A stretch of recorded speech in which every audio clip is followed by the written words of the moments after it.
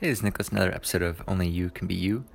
I used to think that fear is not an especially useful emotion unless you're getting chased by a bear or something. It seemed kind of like a vestigial evolutionary thing where, it was useful for surviving for our ancestors, but, today all it really does is hold us back. And I feel like I've kind of come around on that one a little bit over the last couple of months. Especially as it relates to motivation, because I think I've talked a lot about doing things where you're always moving in a positive direction and being pulled forward and having a lot of excitement and energy around those things that you do. And I think that's still true. I think that's half of it. But I think the other half, it says that on some Monday mornings when you're not feeling particularly motivated, that you kind of need something to light a fire under your butt. And fear is kind of the thing that does that best. And it doesn't have to be, a fear of failure or a fear of judgment by others. It can be whatever is, personally terrifying to you.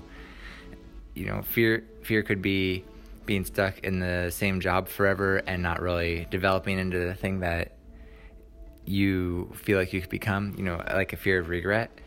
It could be, like in my case, I am really motivated to get my own business off of the ground, because if I don't, then I'm just kind of bumming off of my fiance forever, and that's not good for the relationship, and I fear a future sense of resentment and imbalance in the relationship, and not having,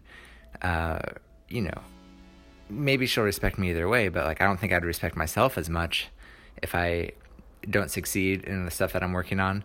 So yeah, that's a pretty powerful motivator, and it doesn't always feel good, but it gets me off my butt and makes me focus. And I think over the long term, it's a pretty constructive thing.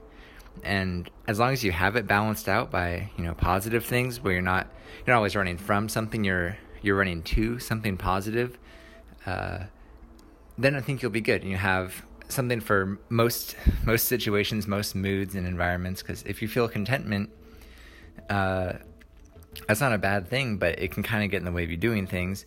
And then if you're always feeling fear, you might not look for the next opportunity. So if you have both, though, you have something that kind of always gives you energy moving forward. So I think that's good. And I think something that you can do to improve your own life is to kind of look over, what am I really afraid of? Not snakes or spiders or whatever, but what are my deep-seated dreads that if this happened, I would feel really bad about myself or the outcome. I'd feel an incredible regret, basically. So yeah, think of what those are, and then next time you're not feeling so motivated or not feeling the energy, make sure to consider those. So thanks. This is Nicholas with Only You Can Be You. Hope you have a good day.